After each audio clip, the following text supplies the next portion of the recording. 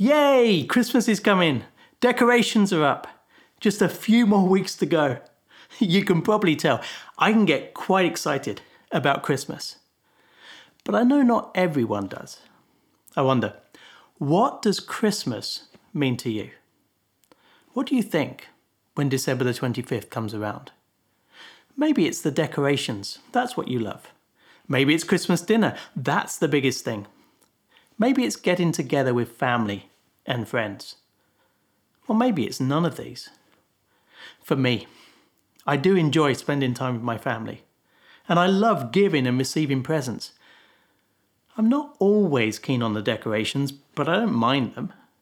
But the most amazing thing about Christmas, the part that really blows my mind, is thinking about the birth of Jesus.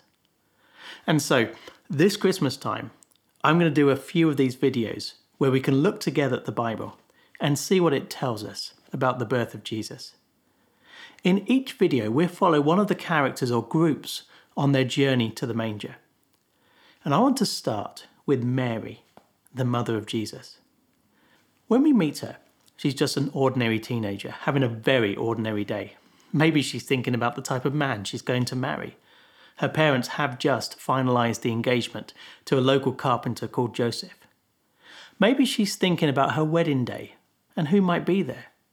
Or she might be taken up more with the present, her daily chores, or what she might do when they're over. But then suddenly, her whole life is turned upside down when God interrupts her day by sending the angel Gabriel. We read about it in Luke chapter 1 and verses 26 to 38. If you get a chance, I'd encourage you to read it for yourself. The first thing we notice is that this is a frightening interruption. The Bible tells us, Mary was greatly troubled at his words and wondered what kind of greeting this might be. I remember one time coming home, Anita, my wife, hadn't heard me, so I crept up to her quietly and then shouted, "Boo!" She jumped out of her skin. Well, you would, wouldn't you? Surprises can give us a shock. Yet there is something more than surprise here.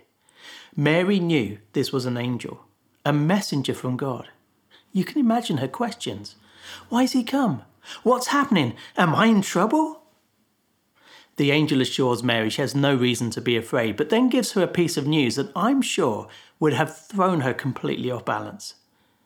You will conceive and give birth to a son, and you are to call him Jesus. What, me? The angel hasn't finished. He will be great and will be called the Son of the Most High. The Lord God will give him the throne of his father David, and he will reign over Jacob's descendants forever. His kingdom will never end. It's worth mentioning here that in the Old Testament, God had made and repeated a promise to send a deliverer for his people. He would be a king and a descendant of David, one of Israel's previous kings. And he wasn't just going to save Israel. As we look around us, we see a broken world, a world with pain and hurt. Because of sin, we are separated from God. This deliverer would deal with sin and bring hope for a better future. Mary was told she was going to have a baby, but no ordinary baby. Her son would be God's promised king, the Messiah who the world has been waiting for. That's a lot to process in a few minutes. Mary comes back. Okay, but how? She's not married and most likely had not even held hands with Joseph in any romantic way. Biologically, it was impossible that she was going to get pregnant at that point. But this was no ordinary baby, and God had planned a miracle. The angel answered, "The Holy Spirit will come on you, and the power of the Most High will overshadow you. So the Holy One to be born will be called the Son of God." Okay, Mary says, if that's what God has planned, let it be. Calm acceptance. But I do wonder whether she had her moments. Pregnancy outside of marriage would have been a scandal in Nazareth in those days. It can't have been easy. For Mary, this brief encounter had earth-shattering implications.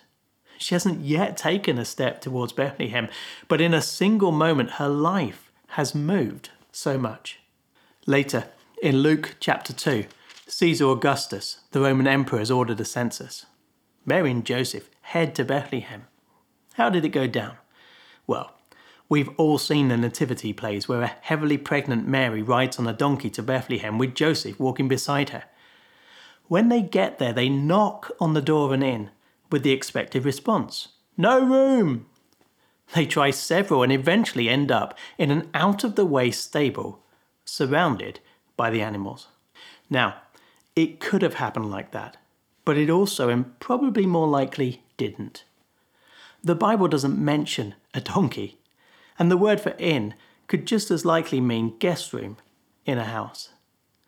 Remember, Joseph is summoned to Bethlehem because it was where his family were from.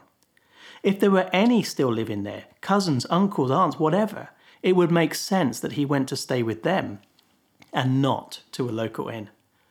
And in the culture of the day, it was normal for animals to share part of the family home, and a manger in the living room wasn't a strange thing. It could well have been far more ordinary than we think. What we do know for sure is that while they were in Bethlehem, Jesus was born, and they used a manger for his bed. I remember holding my children as babies and just staring at their crunched up faces and holding their tiny hands. I would wonder who they would be and what they would do. Did Mary do that with Jesus? If she did, what went through her mind? How much of the angel's message had really sunk in? Did she fully realize who Jesus was? Did she know what he would do? Had she any inkling that his life would lead to a Roman cross where he would die for sin? And what about us? Who is Jesus to us? Is he merely a baby? Or is he something more? If you were to hold the baby Jesus in your arms, what would go through your mind? Why not take that question away and take some time to think it through? Well, that's it for this video. Next time we're going to join the shepherds as they make their way from the fields to the manger. Why did they take the trip? And what did they find when they got there? Hopefully. See you then.